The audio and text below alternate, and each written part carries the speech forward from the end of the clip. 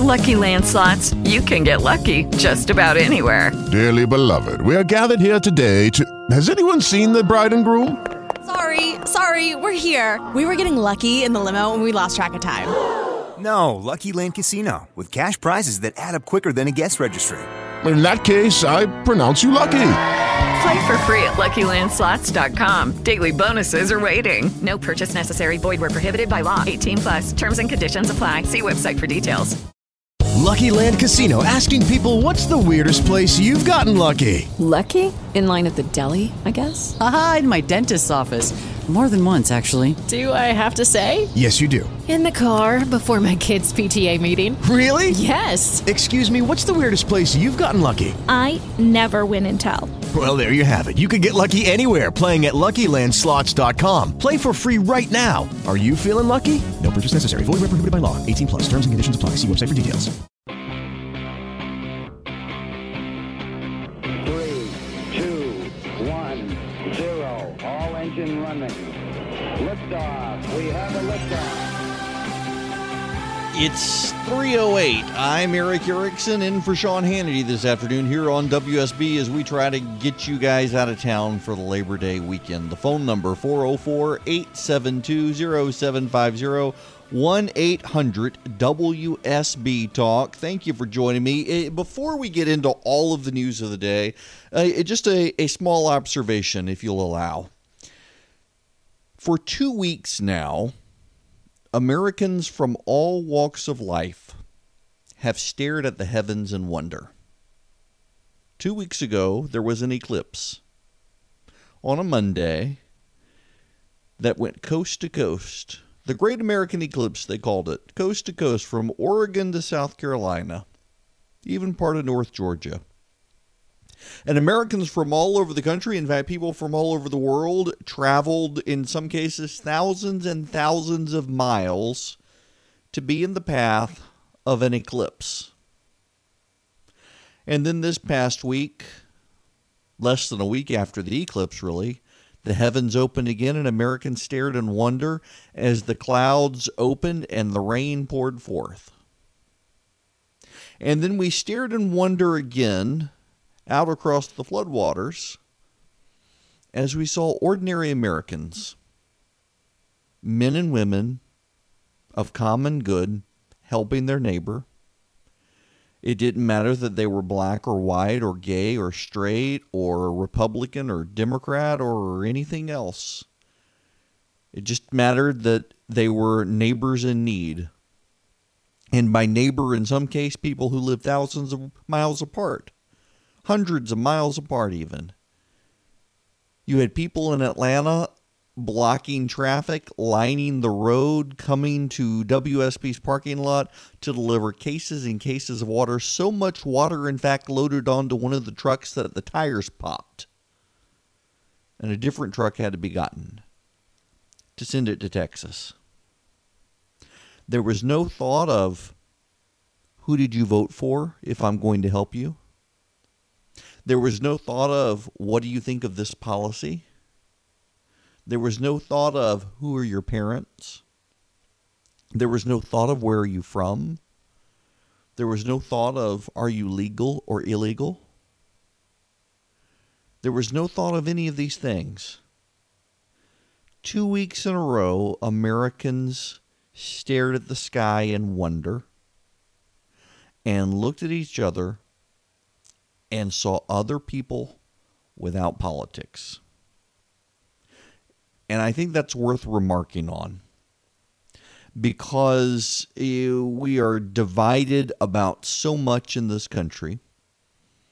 Whether you see it as just God or Mother Nature, nature has provided a way for us in these last 2 weeks to two times transcend politics. There have been those who certainly tried to make things political out of both. There are those ill-mannered souls who can't help but be political about anything. I restarted today the Not Everything is Political podcast to talk to people about things other than podcasts. Spoke with Ken Cuccinelli of the Senate Conservatives Fund. He's a longtime friend, and there were some political comments along the way. Nothing too deep. Tried to steer clear of them as best I could. But it is possible to connect to your next door neighbor without caring about who they voted for president, or at least it should be. And if you can't do that, it says more about you than your neighbor. People are at each other's throat over the smallest, slightest thing these days. You got Christians yelling at Christians over the Nashville statement. You've got people yelling at each other over the budget. You got people yelling at each other over Robert Mueller. You got people yelling at each other over the president. You got the president yelling at everyone else. And in Texas, the floodwaters have risen. And people put all that on hold to help their next door neighbor, to help the man down the street, to help the man in the state over. The Cajun Navy showed up. For those of you who aren't familiar with the Cajun Navy, by now I hope you are, but after Katrina, Louisiana is my home state, if you didn't know, and after Katrina, there were thousands of people left homeless, left stranded, on the verge of dying, on the verge of drowning, and the Coast Guard, the Navy, the Army, they couldn't get to them. So average, ordinary Americans with their bass boats got out on the bayous and loaded people up and rescued them, neighbor helping neighbor. My buddy Bobby Jindal, before he was governor of Louisiana, he was a congressman, and he was telling me one time that he actually broke in to a National Guard armory during Katrina. There was no one around, and they needed supplies, but they also needed guns. They were dealing with snakes and alligators. They needed guns, so they literally, he and his staff, broke into a National Guard armory with the help of the local sheriff while no one was around, securing munitions, MREs, and whatnot to go out and help people. And got a complete pass because they were doing what needed to be done. People in Texas getting a complete pass this week because of things needing to be done. And they're not worried about the daily politics of the day. They're not worried about whether or not the president's going to do something on Twitter this afternoon.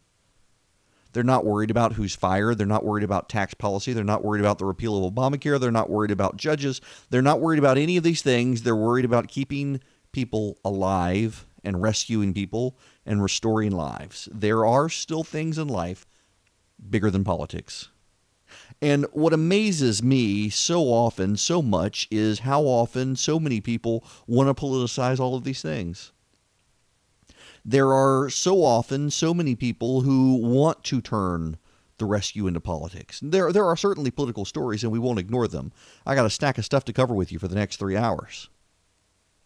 But it's also worth covering the non-political. It's also worth covering the neighbor helping the neighbor. It's also worth covering the people from out of state who gave money, who gave water, who gave supplies, who boxed lunches. Some of them drove to Texas. I have friends who flew to Texas to help with the relief effort.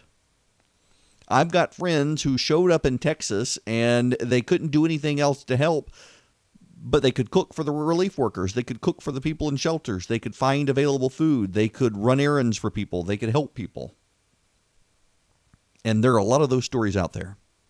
And at times like this, the media will focus on these. For a small while, the media will focus on these things, and then the media will move on again, and they will try again to pit neighbor versus neighbor, Republican versus Democrat, gay versus straight, black versus white, you name it.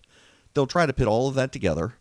But sometimes, occasionally, believe it or not, people can set that stuff aside, and they should be commended for it. Now, we will get into the other news of the day. The phone number 404-872-0750, 1-800-WSB Talk. It is Erick Erickson here in for Sean Hannity a little early today here on WSB, largely because we got the Labor Day traffic we're dealing with. As traffic concerns continue to worsen in the area, traffic will cut in. We'll go to my normal clock here in the 5 o'clock hour where we stop every 6 minutes. We'll escalate that if need be. We do have on the docket the President of the United States considering tax reform and DACA, getting rid of the Dreamer program. There have been heavy corporate interest petitioning the president in the last 24 hours to keep the DACA program. That's the Deferred Action for Childhood Arrivals program. The Dreamers, the kids who have been in this country for so long, they don't know any other country. And President Obama issued an executive order saying that they could stay Well, for 2 years while immigration processed them and they had the chance to work on citizenship. The question has been whether or not President Trump was going to reverse that policy and do a mass deportation, if you will. And in many cases, the president has not gotten rid of DACA. He got rid of DAPA, the parent program for parents of American citizen children. Now, what we do know here and what we are seeing this afternoon is that Paul Ryan has suggested that the president keep people here in the country and not deport them. Paul Ryan has come out, in fact, and said he's going to submit legislation, or has now submitted legislation in the last hour, to allow young undocumented immigrants or illegal aliens to stay in the country.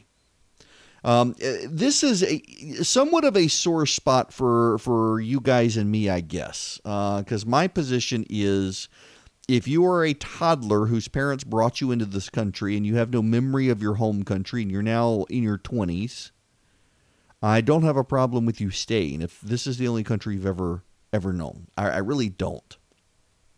In the same way, I don't have a problem with someone who's in their 70s, who's an illegal alien, who's been here for the last 40 years, staying in the country. Now all of their kids and grandkids are American citizens. I don't have a problem saying I'm morally opposed to breaking up families. But I do have a problem with a lot of these people insisting that they have a right to stay. And I do have a problem with a lot of people insisting that they should get ahead of the line in terms of getting citizenship. And I do have a problem with a lot of people going out and hiring people to forge documents to try to claim that they've been here longer than they have. I got a lot of problems with that.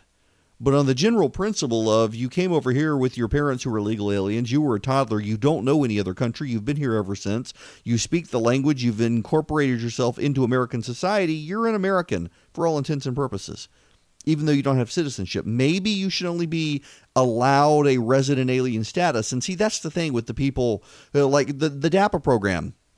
The people who came here as illegal aliens and gave birth to children here who are now American citizens, I don't think we should reward or incentivize people coming here as illegal aliens and being able to stay. So I don't think they should get citizenship. But I do not have a problem with giving them resident alien status, permanent resident alien status, in the feuding and the fighting. But first of all, before all of that, I think that we need to build the wall.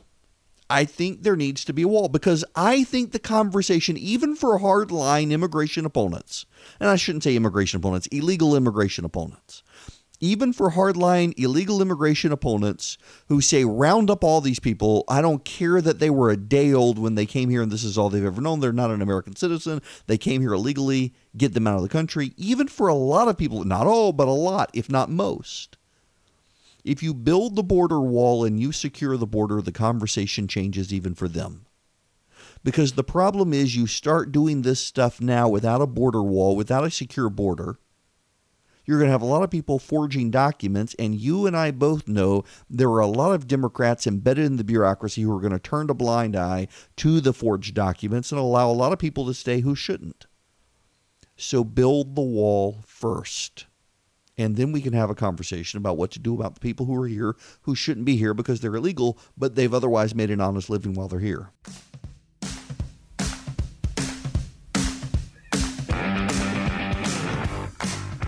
It is 26 after the hour. I'm Erick Erickson, News 95.5, AM 750, WSB, and for Sean Hannity this afternoon.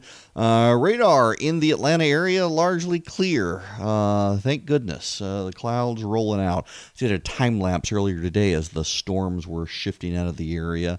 Just from our front porch. The phone number here, 404-872-0750, 1-800-WSB-TALK. Real quick, this weekend, when you get to church on Sunday, ask your pastor what he thinks about the Nashville statement. Encourage him to sign it. I'm a big advocate of that. And I have a big announcement. I'm really excited. I am getting... It should be here in the next 30 minutes. The first hardbound copy of my book. I am. It is the beginning of college football this weekend. Legitimate college. Now, listen, I realize there have been a couple of football games on TV earlier, but they're from schools none of us have ever heard of.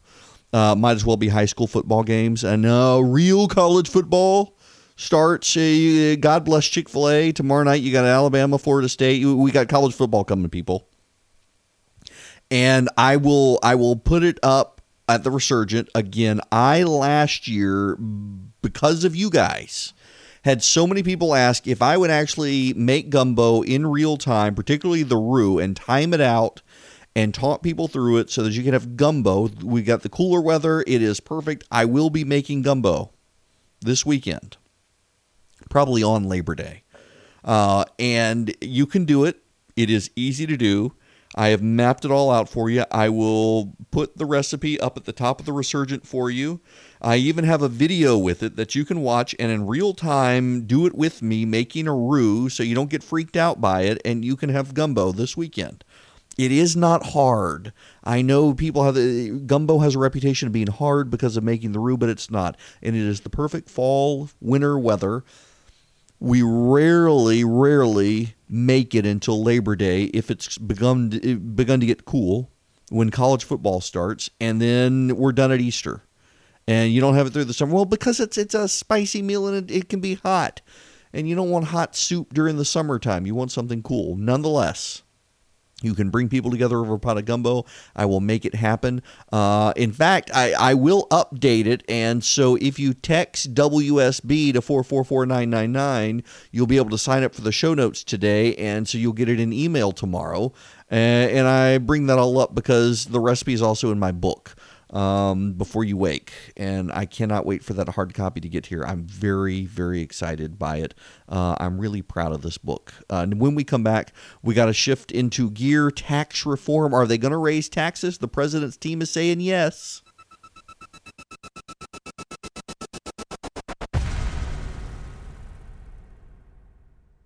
It is 38 after the hour. I am Erick Erickson, in for Sean Hannity this afternoon on WSB. The phone number 404-872-0750, 1-800-WSB Talk. Remember, it's Labor Day weekend.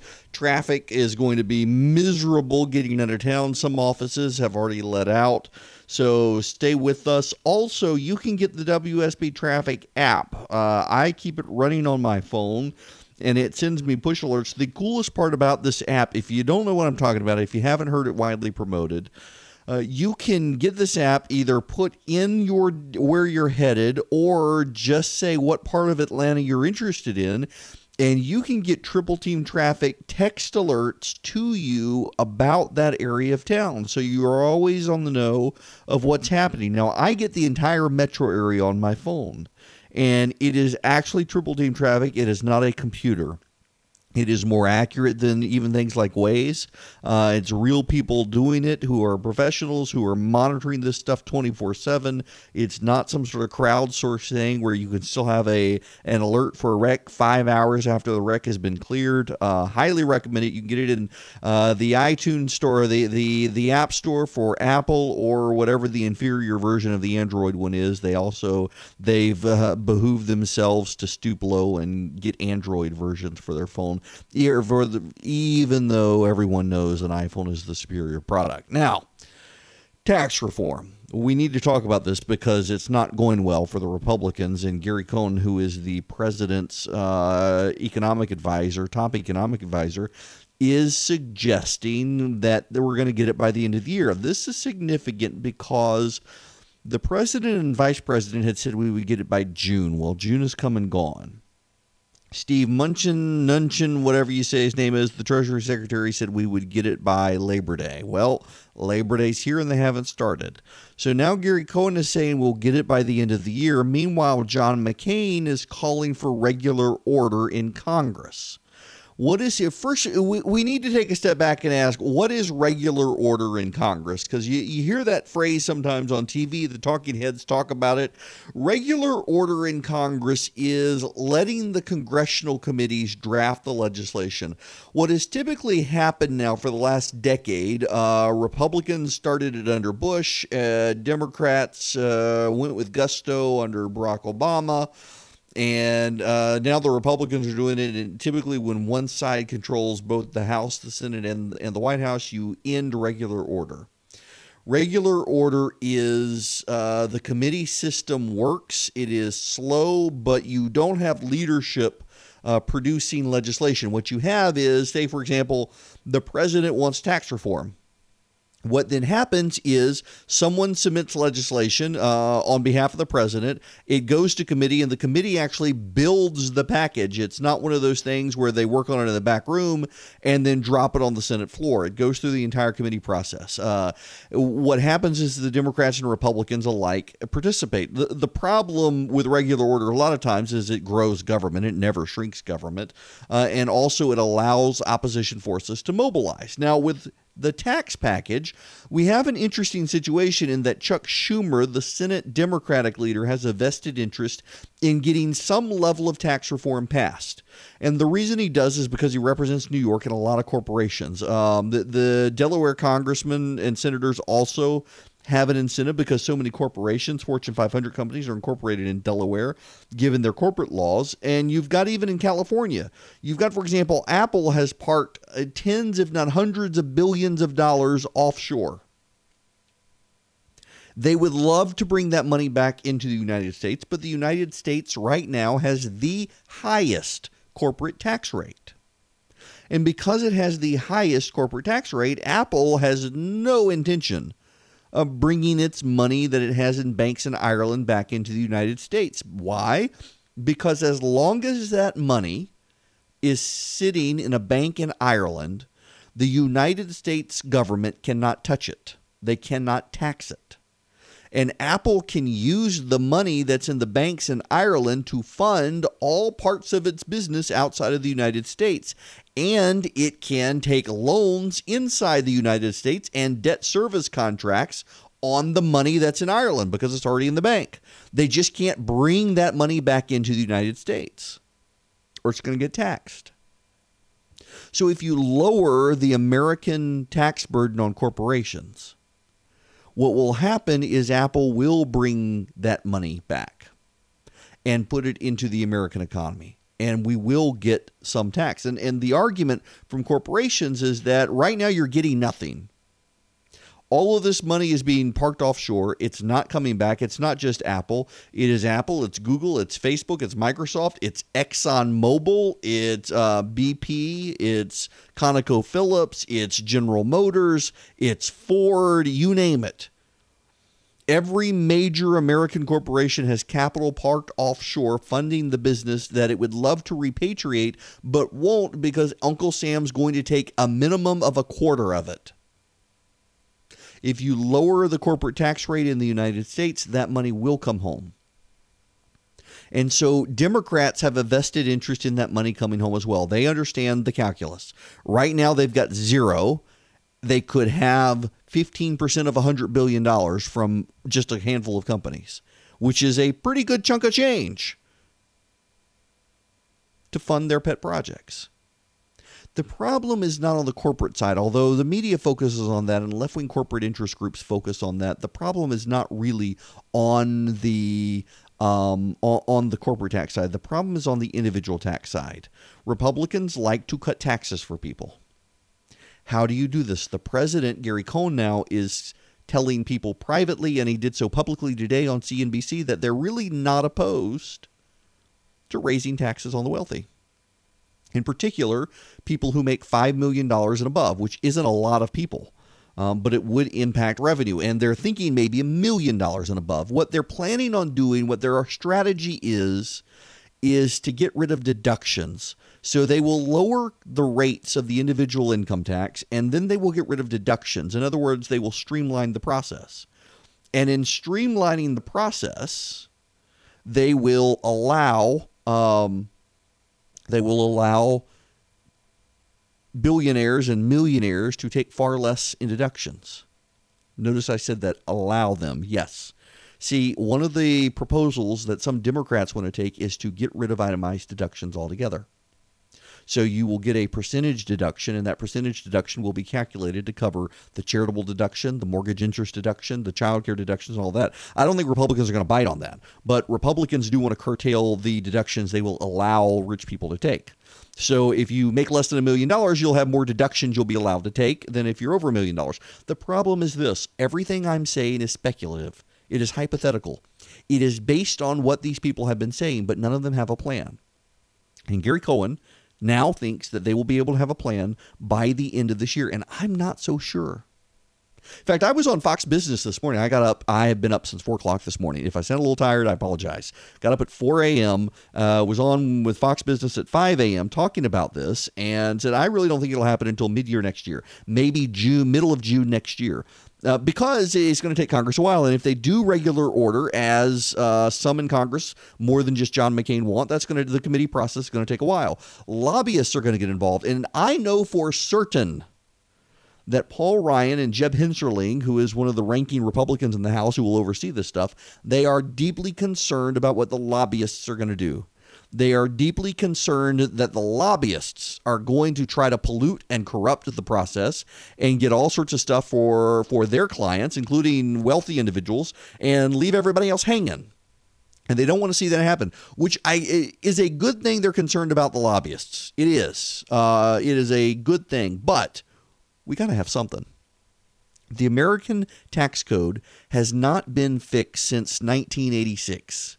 They have nibbled at it. They've tweaked it. They've done all sorts of stuff. But they have not in any way, shape, or form meaningfully changed the tax code. They've just complicated it. And we need tax simplification. Hopefully we will be able to get it. I hope we'll be able to get it. Along the way, we got other stuff coming. As I mentioned with DACA, Paul Ryan has introduced now. It was going to be introduced. It is now this afternoon. In the last 45 minutes, according to Paul Ryan's office, he has dropped legislation to make DACA a congressionally passed legislation. He's got enough Republican and Democrat support to get that done. One of the biggest objections to DACA is not that President Obama did this to allow kids to stay here until they can be processed by immigration. It's that Barack Obama did it by executive order, and there's no authority for the president to be able to do this. And President Trump himself is saying that he loves the Dreamers and he likes DACA. He used to not. He campaigned against it. Now he says he likes it. But the president has expressed a concern this afternoon that DACA is not constitutional, and he's worried about the constitutionality. Now, you can say whatever you want to say on that. I realize there are liberals listening right now saying this president doesn't care about constitutionality. Say that all you want. I'm taking him at his word. And whether you take him at his word or not, it is true. It is a real and legitimate concern that DACA was done by President Obama as an end run around Congress because Congress didn't want to do anything, and did he have the authority? And there have been enough federal judges to call it into question that it could very well be unconstitutional, and the president wants to have a permanent solution. You know, the president has come out, I should note, and said he wants comprehensive immigration reform. Not in the way John McCain wants it, not in the way George W. Bush wanted it, but he wants a comprehensive plan to get this off the table.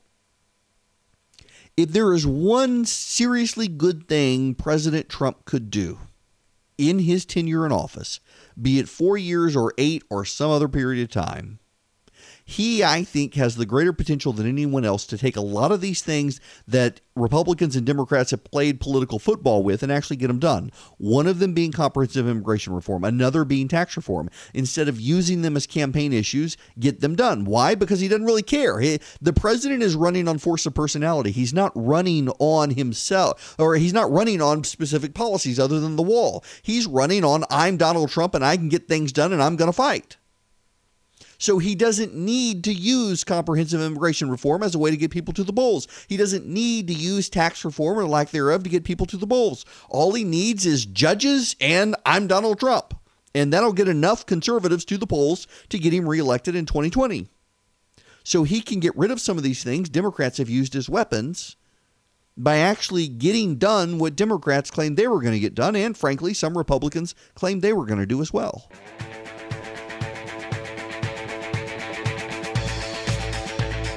It is, well, just about 57 after the hour. Erickson here in for Hannity this afternoon on WSB. Next hour, we're going to pick up traffic every 6 minutes. Why? Because it is awful out there, getting worse as people head out of town for Labor Day.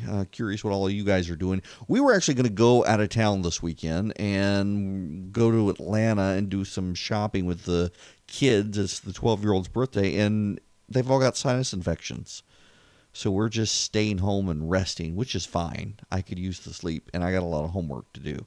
In any event, 404-872-0750, 1-800-WSB Talk. Yesterday, I mentioned Google and the growing suspicion from people about Google, and now there are calls that Republicans need to start delving into Google. There's also a note from a reporter out today that's circulating around about how Google killed one of her stories because of what she reported, and they don't deny what she said was true. They don't deny it. Pretty unbelievable what the reporter is claiming. Before we get to that, though, I got to tell you, there's a website out there called Mashable. Mashable.com. It's supposedly a tech site.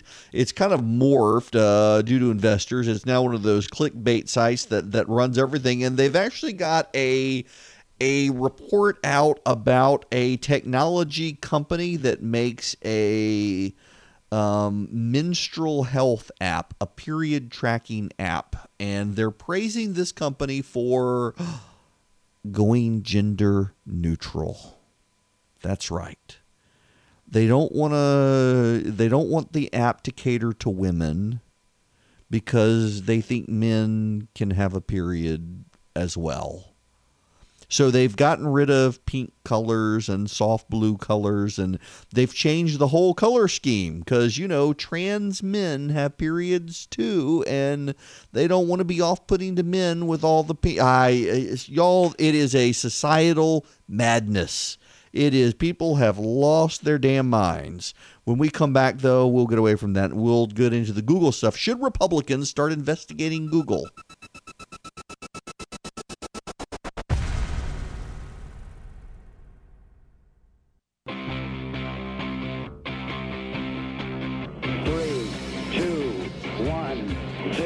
All engine running.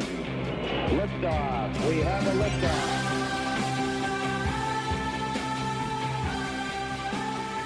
It is 4:09. I'm Erickson. This is Atlanta's Evening News. We're starting early in for Sean Hannity this afternoon, largely because of the traffic situation out there right now. It is Labor Day weekend. People are headed out of town.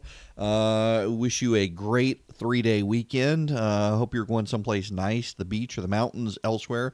We're staying put. One, because we didn't plan well, and then the kids got sick, so it was too late. We couldn't plan. I want to go back up to that cabin in Blue Ridge. By the way, that reminds me, because I have a bunch of you have been asking, and I keep forgetting to tell you, Cabin Rentals of Georgia, with dashes between cabin-rentals-of-georgia.com. That's where I found the cabin up in North Georgia where I went for the eclipse. Great people up there in Blue Ridge. Beautiful cabins right on the Toccoa. I want to go back after I get my kayak and just go down the Toccoa. Beautiful area up there in North Georgia. I love it. One day if I win the lottery, I want a mountain house up there. Anyway, that's it. But traffic is terrible. Now, what else is terrible? Well, there's a lot of news out there. And I want to start with Google because both sides now, Republicans and Democrats, are starting to raise concerns as more and more stories are coming out about Google's behavior. There is a reporter who used to write for Forbes who released a story today, I believe at the tech site Gizmodo. And what she says is really disturbing. She was in a meeting at Forbes when Google was starting its Google Plus site. For those of you who don't know what Google Plus is, very few people know what it is. They decided to build a competitor to Facebook, and they very clearly decided that they were going to leverage the search aspect of Google to build a community with no even consideration to the design of the site. It was is still a horribly designed site. But Google went into a meeting with Forbes and informed Forbes that it was going to add a +1 button. You know how you've got a like button for Facebook? Google's version was a +1 button. And they said in the meeting, the sales team, that if Forbes did not add their buttons to connect into Google's social network, that their searches would be devalued. So people would have a harder time finding Forbes' content on Google's web service. The reporter called Google's PR team to confirm that she had heard this and that it was actually true. And the PR team at Google said, yes, it was true. So she wrote a story in Forbes that at a meeting at Forbes to promote Google's new service, Google told them that if they didn't include a Google button, much like the Facebook Lite button, that Google would devalue their searches. Funny thing happened. Google called and complained that not that she was wrong, but that everyone in the meeting had signed a non-disclosure agreement. She had not. But Forbes killed the story after Google threatened to sue them for violating the NDA.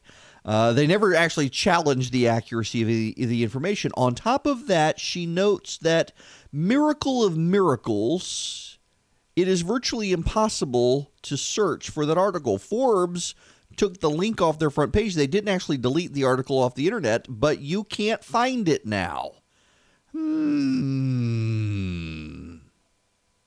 Other stories linking to her story are still there, but her story has disappeared.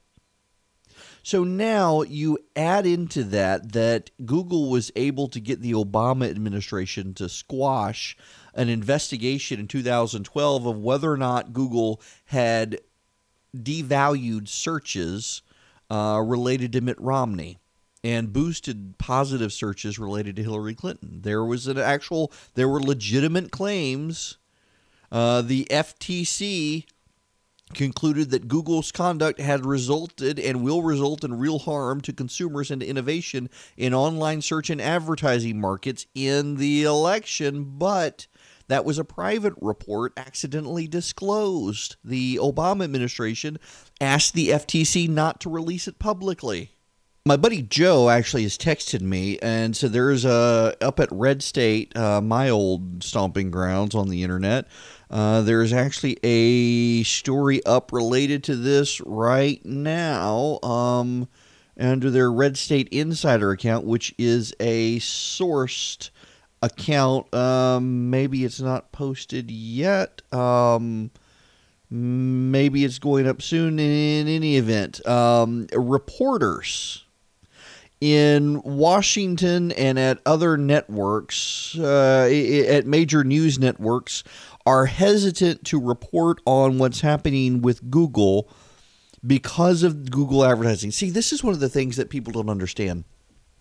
There used to be a bunch of advertising networks. For example, at theresurgent.com, we put in an ad code, and it connects to Google, and Google displays an ad at The Resurgent.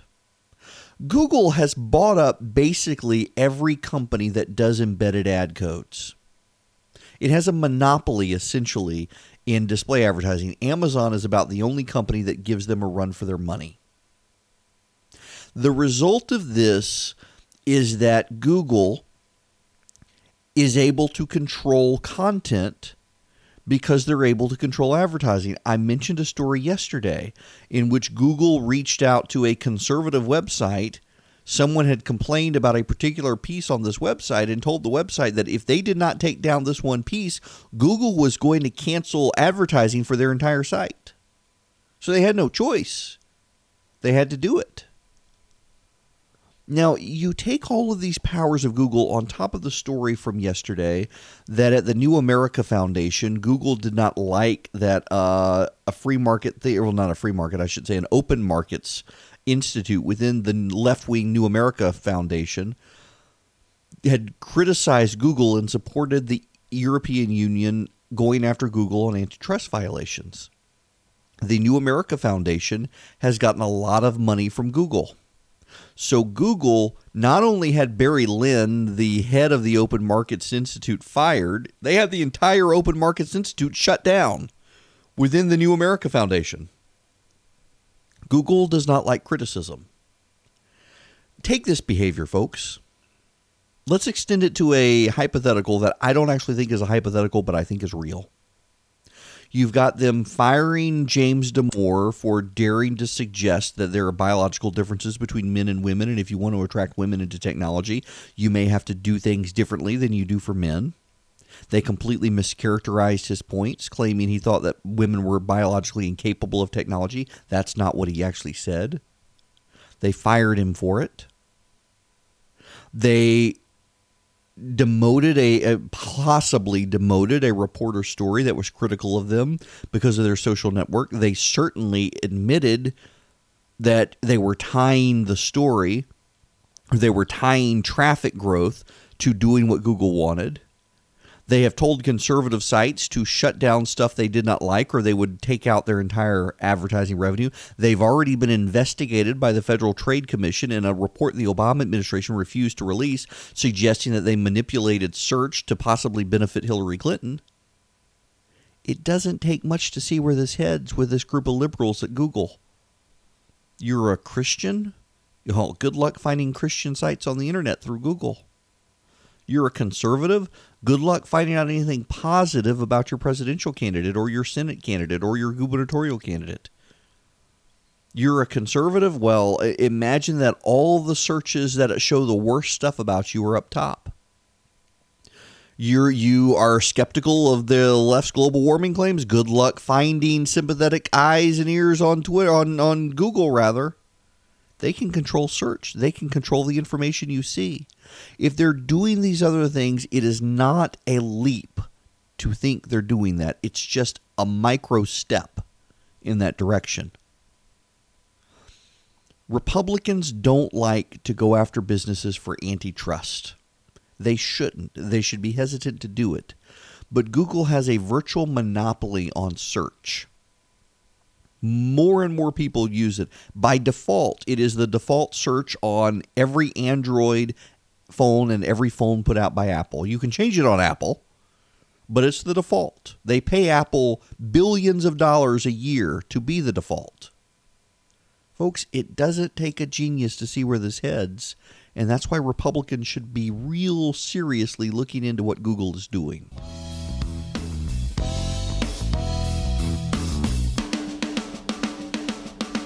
26 after the hour, it is Erick Erickson here, News 95.5 AM 750 WSB, the phone number 404-872-0750, 1-800-WSB Talk. We got nice, clear skies around here, which is good finally. The rain seems to be moved away, for now, at least, for now. South Georgia is getting all sorts of storms this afternoon. Y'all, CBS, now I know this is going to upset some of you who are still in denial, but CBS admitted today that it studied why its NFL ratings were down last year. And it turns out, believe it or not, CBS, along with the NFL and ESPN and ABC, which of course is affiliated with ESPN, are all now showing the same thing. The protests, the national anthem protests caused people to turn off football. Here's the thing that I think, liberals who watch ESPN in particular have forgotten. Most people go to sports as a distraction from politics or whatever else is going on in life. And when the players decided to bring in the protests, they brought in their politics. They brought in their political beliefs. No one cares whether Colin Kaepernick is a Republican, a Democrat, a Libertarian, or a communist. They just want to watch him play football. But he doing his stupid protest and the other players joining in and then bad-mouthing the country that has made them all multimillionaires rubbed people the wrong way. And they stopped watching. They gave up watching a game they love. Football's got all sorts of other problems now. You've got the ESPN analyst who has quit, claiming that he's tired of watching what they're doing to their bodies and they're killing each other. And football is developing a real image problem with the lefty beta male sort who's out there saying, oh, they're hurting themselves, but they're also hurting themselves with moms. My wife, when our kid was born, was just so excited she was going to have a son play football. He's 8 years old now, and she's like, I don't want him, maybe soccer, maybe baseball, maybe definitely golf, but not football. The way they're training, the way they're doing stuff, they're going to have to scale it back at some point. I would think. Having these kids, we were watching some kid on YouTube over at my wife's high school alma mater, was squatting over 600 pounds, and the kid's like 16 years old. We're like, what are you doing to your body? It's long-term not good, and the protests are just the beginning.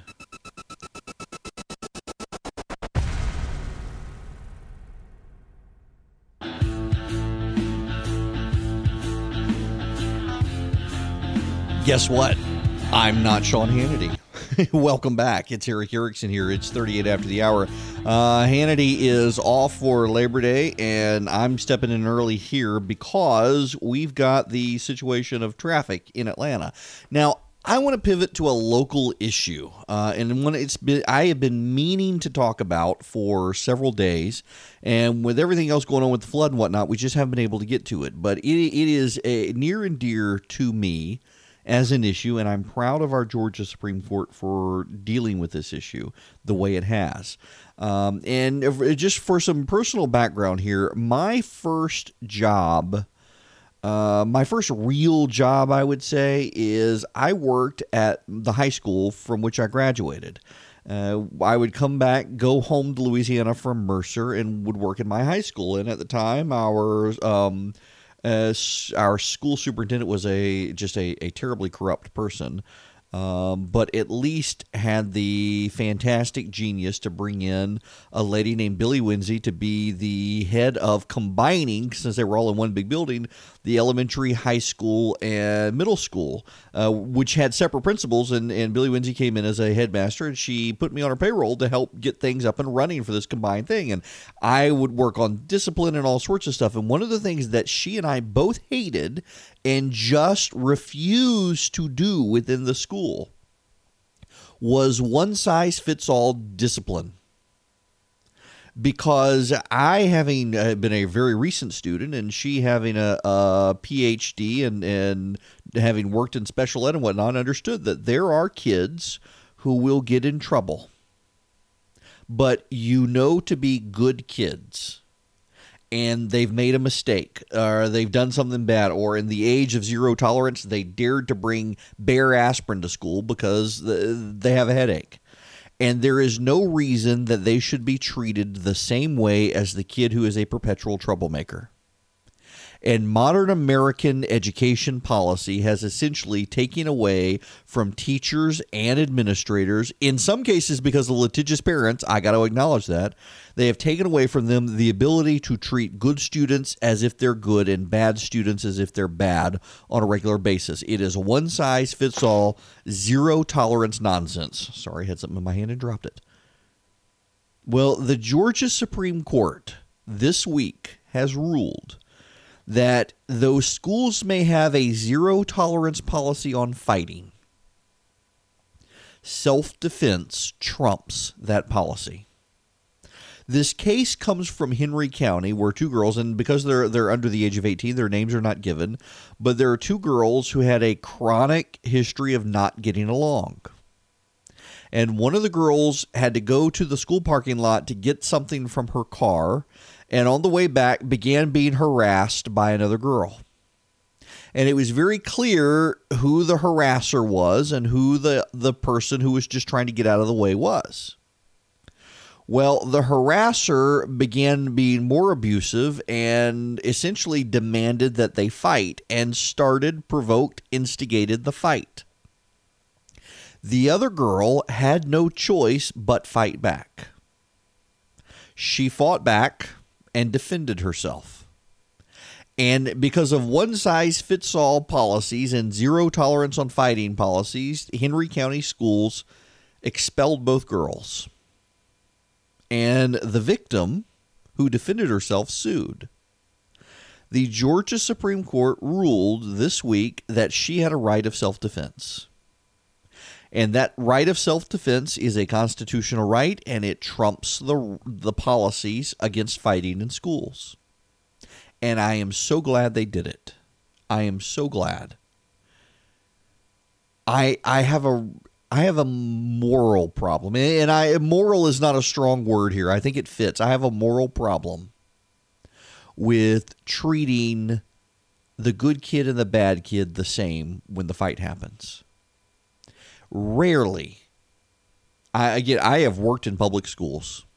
I have worked in public school tutorial programs. I have worked in inner city elementary schools. At one point, I wanted to get an education degree, so I had to go to law school and had to put in time in schools. And rarely is it both kids are to blame for the fight that breaks out. They may have long-running problems that are equally shared, but rarely do they both provoke each other. Usually it is one of them comes to school and decides that's the day they're going to have the upper hand and they're going to start the fight. And I have a real hard time treating the kid who's just defending himself as badly as the kid who started the fight. And our modern education system in the United States demands that we do that. Our modern education system demands that though every teacher in a school knows who the good kids are and the bad kids are, and let's not BS each other, folks. You know and I know every school has bad kids and has good kids. Every school has a bully, and you all know who the bully is in your kid's school if you've got kids. And to say that your kid and the bully have to be treated the same way out of some sense of fairness or whatnot is crap. It is. And what it tells the kids in the school is that they can be model kids, but they screw up that one time because everybody has a bad day, and there's going to be no grace for them. And they're not going to show grace to anyone else. And I have a real problem with that. Y'all, I really think there is so much wrong in our education system in this country. It is reflected in Georgia schools. And, you got to give hats off to the governor here. The governor is someone, I know some of you are not strong, strident fans of the governor, but this is a man who cares deeply about the state of public education in Georgia and understands that if a kid does not have access to a good education as an elementary, middle, and high school student, they are not going to have a good life. And we are, in many cases, setting them up to fail. That's one reason I have a huge objection to Common Core. Now, I don't want to get off on the tangent of Common Core, but I will tell you what my concern is. And I hate to, I know it sounds very arrogant for me to say, but in all the conversations I have with people who are opposed to Common Core, very few of them can articulate it this way, although this is what they're getting at. The problem with Common Core is not that it is a super secret way to indoctrinate your children into Sharia law or the Islamic Brotherhood or a government conspiracy or whatnot. The problem with Common Core is that it was designed by American Fortune 500 companies to train your children to be good little worker bees for the Fortune 500. It takes away individuality, it takes away creativity, and it takes away entrepreneurship. Your children are required to learn math in ridiculous ways that make no sense to them or to you. It allows the state to take you out of the education process because you are unable to help your children at night with their math homework. It allows them to rely on the state increasingly, and it teaches them how to go work for someone else. The core skills that are being taught through the Common Core curricular are not core skills to help your children be a self-starter or their own boss. It helps them work for IBM, Apple, General Motors, Ford, Microsoft, you name it, one of the major corporations. And I got a problem with that. I also have a problem with how many people are making money off of selling the Common Core system. The math is just terrible. Our 8-year-old is now in 3rd grade, and we are going back through the nightmare of 3rd grade Common Core math. It's just miserable. The problem with our education system, though, is bigger than Common Core. It goes to the fact that, one, we have a collapsed family, And a great many teachers who are doing a wonderful job are held accountable for the screw-ups of other people's kids. And the teachers are frustrated because they are essentially graded based on how well the kids in their classrooms perform on tests, and their kids are coming in from broken homes where dad's in jail and mom's on drugs and they can't get a meal.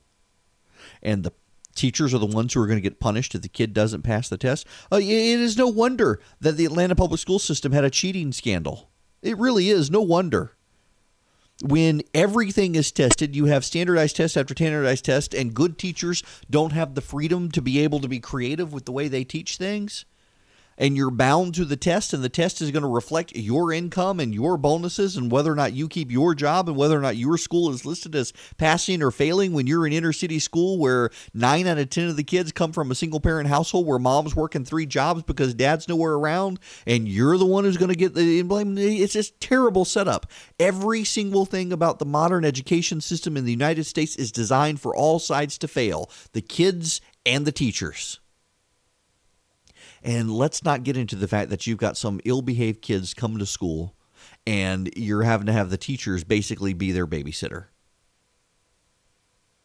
But let's also not ignore the fact that there are, in some cases, some really awful public school teachers out there who, because of tenure and whatnot, they can stay on the payroll. You know, I had a teacher when I grew up overseas in Dubai, moved back to the United States, started off at a private school, and then gas prices spiked to the ridiculous price of $1.25 and during the Gulf War in 1990. And my parents decided I needed to, instead of driving 30 minutes to a private school, go down the street to the public school. So I graduated from public school, and I will never forget we had a teacher, Miss Smith, who claimed to have been injured by falling downstairs on a field trip. And she was a terrible teacher, just led the class run wild. That was my first, I'll never forget the first week in school, I went home in tears. It was so terrible. It was such an awful experience. She was such a terrible teacher. But she would walk down the hall, and if no one was around or she didn't think anybody was looking, she would walk just fine. But the moment she thought someone was coming, she would suddenly hunch over and walk as if she had some terrible injury. And you get this sort of stuff. That's what you get with on the government payroll in so many cases. It was a terrible setup. We have got to fundamentally rethink education in this country, but honestly, nothing's going to fix it if we don't fix the family. And you're not allowed to say that because you're labeled as a bigot, a homophobe, a racist, a whatnot. All of the terrible ills of this country are piled on top of you if you point out that the modern American two-parent nuclear heterosexual household family, which is the most stable way to raise a child in this country, has absolutely collapsed under liberal programs. And we're not going to fix the underlying problems if we don't fix that. And you're not allowed to fix that because if you fix that, well, you know, that would be asking too much, and you would probably be a terrible person for daring to take a stand for the family.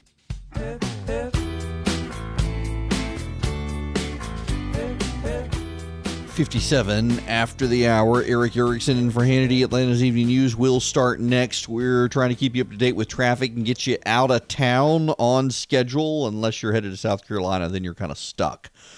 In any event, the phone number 404-872-0750 1-800-WSB Talk. A rather heartwarming story I saw in USA Today. A mother and father in Tennessee trying desperately to have a child, and they tried for 7 years to have a child. And could not. And they tried in vitro. They tried everything.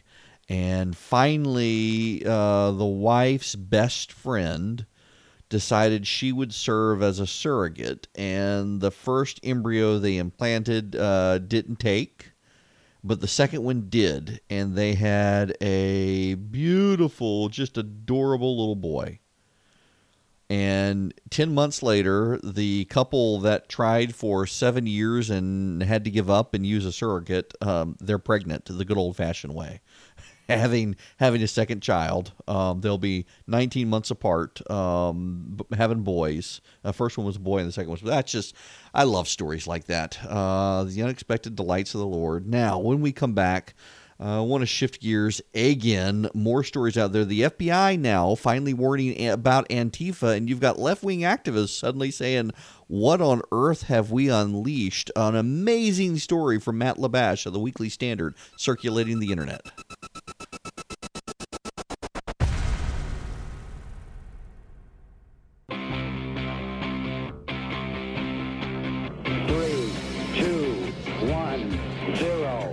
Engine running. Liftoff. We have a liftoff.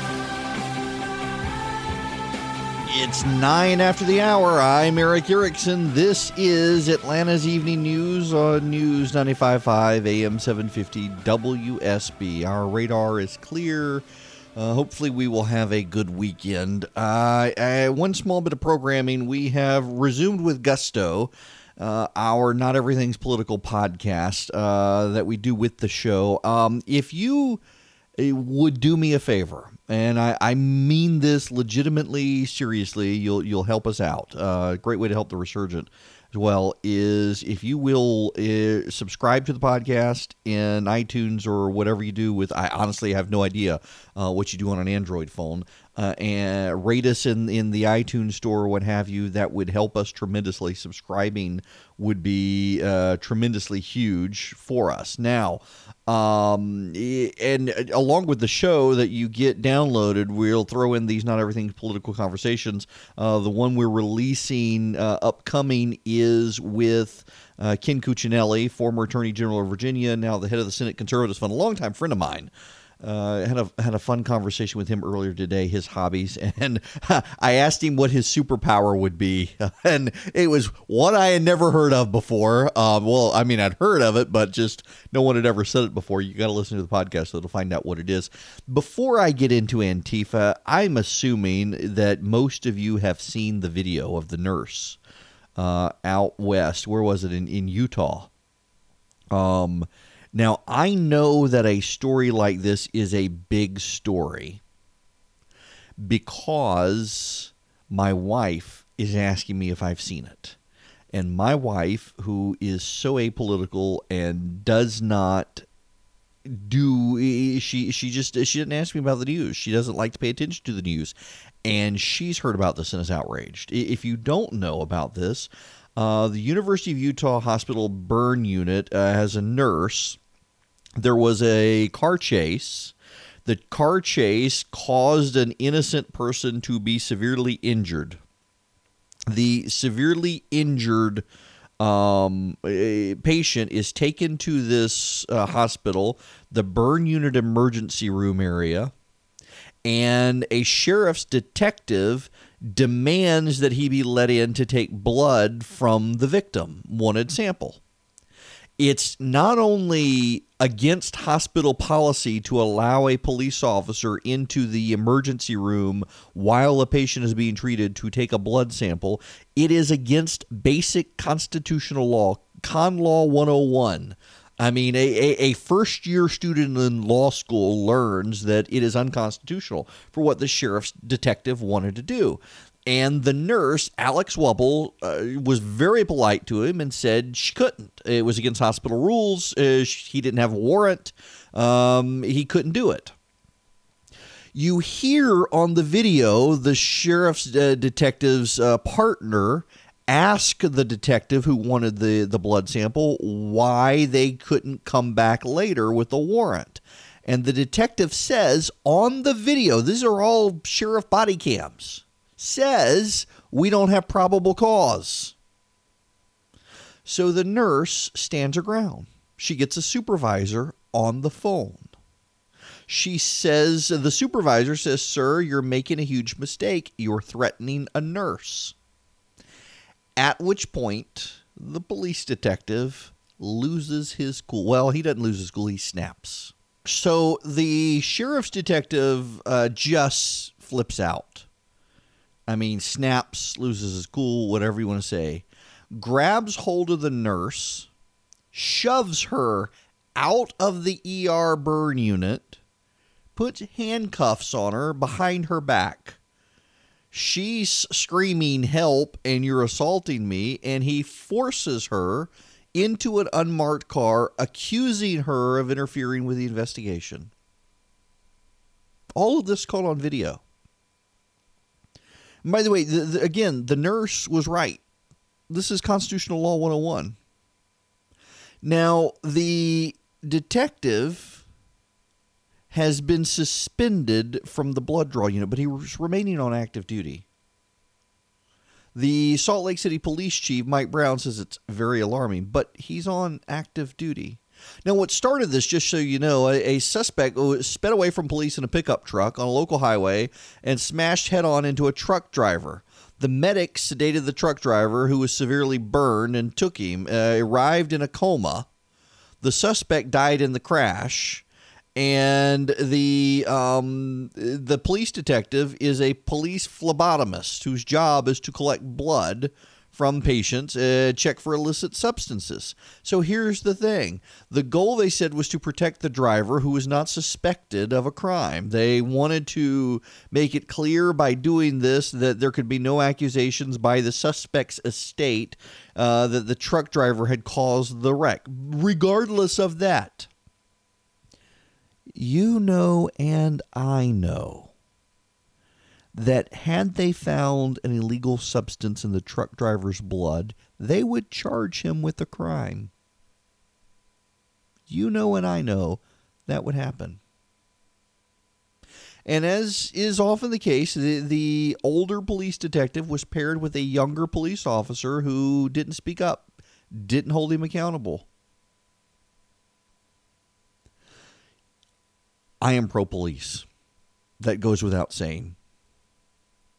But I oftentimes think that there are some police officers in this country who use conservative support of police as a way to abuse their position. And in fact, on social media today, there are a vast number of people defending the police officer, that if you don't stand with this police officer, you are somehow not backing the blue, as they're saying.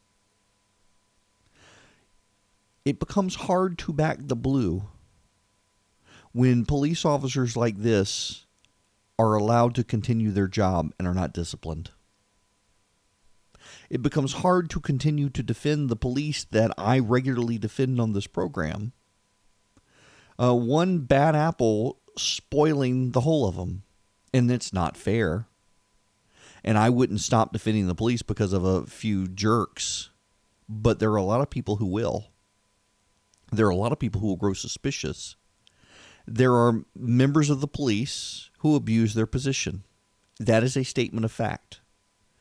That there are people out there defending this police officer solely because he has a badge on. What's so ironic to me is that many of the people defending this police officer solely because he is a police officer are people who believe they need a Second Amendment right to defend themselves not from bad guys but from government. You need to defend yourself from someone like this. This guy gives all police a bad name. He shouldn't still be on the job. Again, y'all, a first-year student in law school, a person with any common sense about basic constitutionality would know this was unconstitutional, what he was trying to do. He had no warrant. He had no probable cause. He admitted on video he had no probable cause. And then to do what he did to the nurse is wrong. And I am baffled that we have reached a point in American partisanship now where people have become so tribal that you have people looking at this situation, objectively hearing the facts and saying, so? He's a police officer. He can do whatever he wants. And what's even more bizarre is that most of the people saying that are people who believe that they have a Second Amendment right to defend themselves from the government, from people just like that. And yet they're going to defend his behavior. Have we gotten so tribal in this country that we don't have enough people willing to stand up for what's right generally? That it's got to be, well, he's part of our tribe. We've got to defend him because he's a police officer. And I think it makes it harder and harder to defend the tribe when you defend people like that.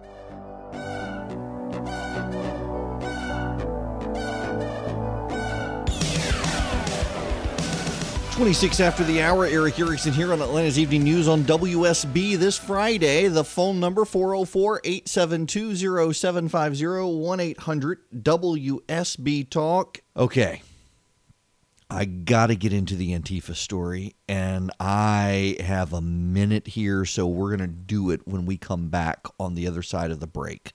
Because there are liberals. You know, I played that clip the other day. Where is it? Here. Morning Joe the other day talking about the Antifa nonsense. Political opponents, some surrounding controversial speakers on campus. Officers reported at least 14 arrests over the weekend. Nick, this is an ongoing problem in Berkeley especially, where members of the far left are using violence to shut down free speech and to shut down demonstrators. Look, this is new. This is not just scuffles between rival protesters, right? This is shutting down someone else's speeches with a violent assault. See, but that's not, he's right. This is Nick Confessori from the New York Times. This is not new. They've been doing this now even in the Obama years, and people are only just waking up to it, and they think it's new, but it's not. Some of us, myself included, have been documenting this for a while. And I say this as someone who literally had protesters show up on my front porch who were for President Trump. I had Trump protesters show up who were pro-Trump. These people have been doing it for a lot longer, and they're a lot more violent.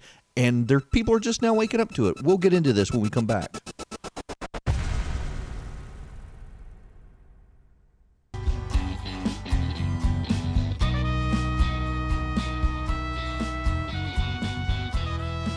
.39 after the hour, Erick Erickson here as we continue to try to get you out of town this Labor Day weekend. We've got a special college football launch program that is going to be happening at 6 p.m. this evening. Yes, I will not be on until 7 tonight. From 6 to 8, it is the Georgia Bulldogs weekend kickoff with Dave Baker, Belinda Skelton, and Jay Black. They're going to be taking your calls. Going to have Tim Andrews, Scott Howard, Neil Bortz is going to be in there. Yes. You're going to want to stick around for that from 6 to 8 o'clock. All of you Bulldog fans. I'm starting to see all of the virtue signaling on Instagram as people start putting on their school colors. Some people have terrible school colors. Mine are appropriate this time of year with Mercer, black and orange, perfect for Halloween. Do you know I have had season tickets to Mercer football games the last 3 years in a row, and I haven't been? I need to go, I guess. I need to go to a Georgia game. I haven't been to one of those in a while. I haven't been to Athens in a while. I need to go. In any event, people are losing their minds on the left over an FBI report, and then they're realizing, it's dawning on them that it's not Donald Trump who did it. See, the FBI and the Department of Homeland Security have told local law enforcement around the country that Antifa is a domestic terrorist organization, that their activities are classified as domestic terrorist violence. If you will remember, when the Obama administration came into power, one of the things that they did was they immediately labeled American soldiers from overseas who were returning home as potential right-wing domestic terrorists. Well, when people first heard about this report coming out, they were losing their business because they thought that this was Donald Trump as payback, that Donald Trump's Homeland Security Department was doing this to Antifa activists as payback for what Barack Obama had done to U.S. servicemen. And, well, turns out it was Barack Obama's Department of Homeland Security and FBI who did this. Previously unreleased documents disclosed that by April of 2016, authorities believe anarchist extremists were primary instigators of violence at public rallies against a range of targets. They were blamed by authorities for attacks on the police, government, and political institutions, along with symbols of the quote-unquote capitalist system, racism, social injustice, and fascism, according to a confidential 2016 joint intelligence assessment by Barack Obama's Department of Homeland Security and the FBI. They were targeting Trump rallies. You know, Matt Labash has a great piece in the Weekly Standard that's online, available for free access today, about a Samoan, a Japanese American, and a black guy in California who have been attacked and knifed by Antifa activists claiming that they're Nazis because they organize peaceful free speech rallies. And because they're organizing free speech rallies for libertarians and conservatives, they therefore must be Nazis and must be stabbed. And people on the left are reading this story today, this profile, and they're horrified by what Antifa is doing, as if they never knew. Some of them are still giving moral cause to Antifa that, well, the means are wrong, but the ends are good. There are actually people out there trying to make that argument. But what is predominantly happening is that people are starting to realize Antifa is the kissing cousin of the white supremacist movement. They are violent activists, violent anarchists. And Labash actually documents all of the violence that never got reported in the mainstream press against Trump supporters. You know, the press fell head over heels over covering any violence that happened to protesters at Donald Trump events. And what they never, ever covered was even before that stuff started happening. And one of the reasons Trump was telling his supporters to fight back was because Antifa activists were literally hunting down Trump supporters as they left rallies and beating them up. In more than one case, fathers, mothers, and children all getting assaulted by Antifa activists leaving Trump rallies. And rarely did it get any coverage from the press. And now here comes Barack Obama's FBI and Barack Obama's Department of Homeland Security saying these people are domestic terrorists. Fascinating. Y'all, the reality here is that Antifa is a terrible organization. That's just the reality of it. They are a violent organization, and they are no better than that which they claim to protest. I mean, they really aren't. They aren't any better than that which they claim to protest. And none of us should think otherwise. None of us should in any way, shape, or form think that Antifa is going to improve, that Antifa is going to, in some way, shape, or form, be better than what is claimed, than what they actually are. It's not going to change. They are a terrorist organization. They are abusive. They are violent, and they want to shut down anyone who dissents. Let's not kid ourselves. Let's not dance around that fact. These people need to be shut down. And when Barack Obama's own Department of Homeland Security is willing to point it out and tell local law enforcement, you know it's serious. And you cannot give them moral cover, and you should not give them moral cause.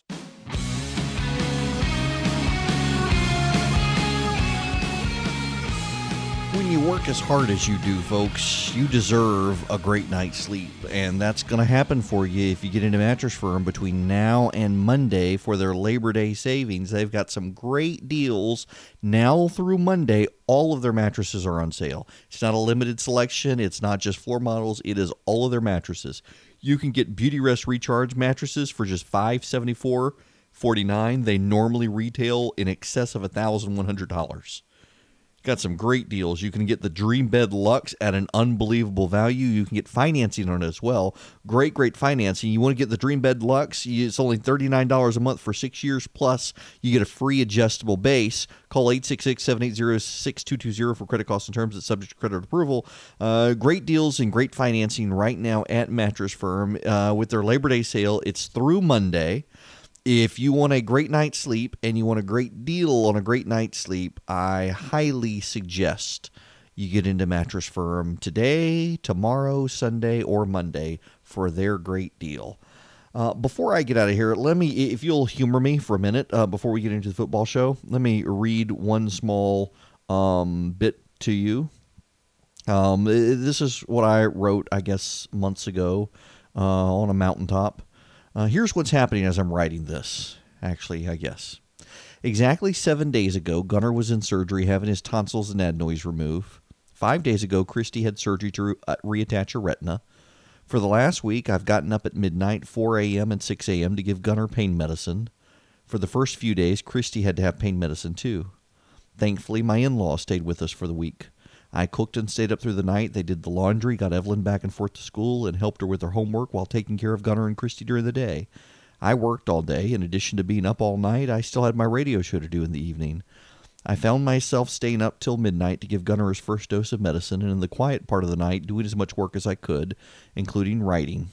Every time I wake Gunnar up to give him his medicine, he screams and fights me for close to 20 minutes. He spits out his medicine multiple times. He shakes uncontrollably. We go through multiple shirts, but he'll finally wear down, be still, and submit. I'm not sure there's a better analogy to God. Be still and know that I am Dad, to paraphrase the scripture. What my kids do not see is me staying up after Gunnar's gone back to sleep and wiping tears out of my eyes. It hurts me to see my wife and my kids in pain. Gunnar's screams are so terrible. He can't talk. He holds his throat with his hands. He tries to cover his ears with his elbows. When it doesn't work, he moves his hands back and forth. One of the things I see more and more is that there's a theology to pain. It seems real now that we can relate more to other people's suffering because of the suffering we've experienced as a family. These are some of the words I wrote in Before You Wake. This is the second chapter. The last chapter, of course, is the cookbook. If you are at all interested in pre-ordering this, the hard copies will be arriving at my house, some of them at any moment this afternoon, if UPS would hurry the heck up and get here. You can pre-order this, though, if you want to text WAKE, W-A-K-E, to 444-999. You get all sorts of little stories in here and a bunch of recipes at the end, including gumbo. Text WAKE to 444-999. You guys have a great Labor Day weekend.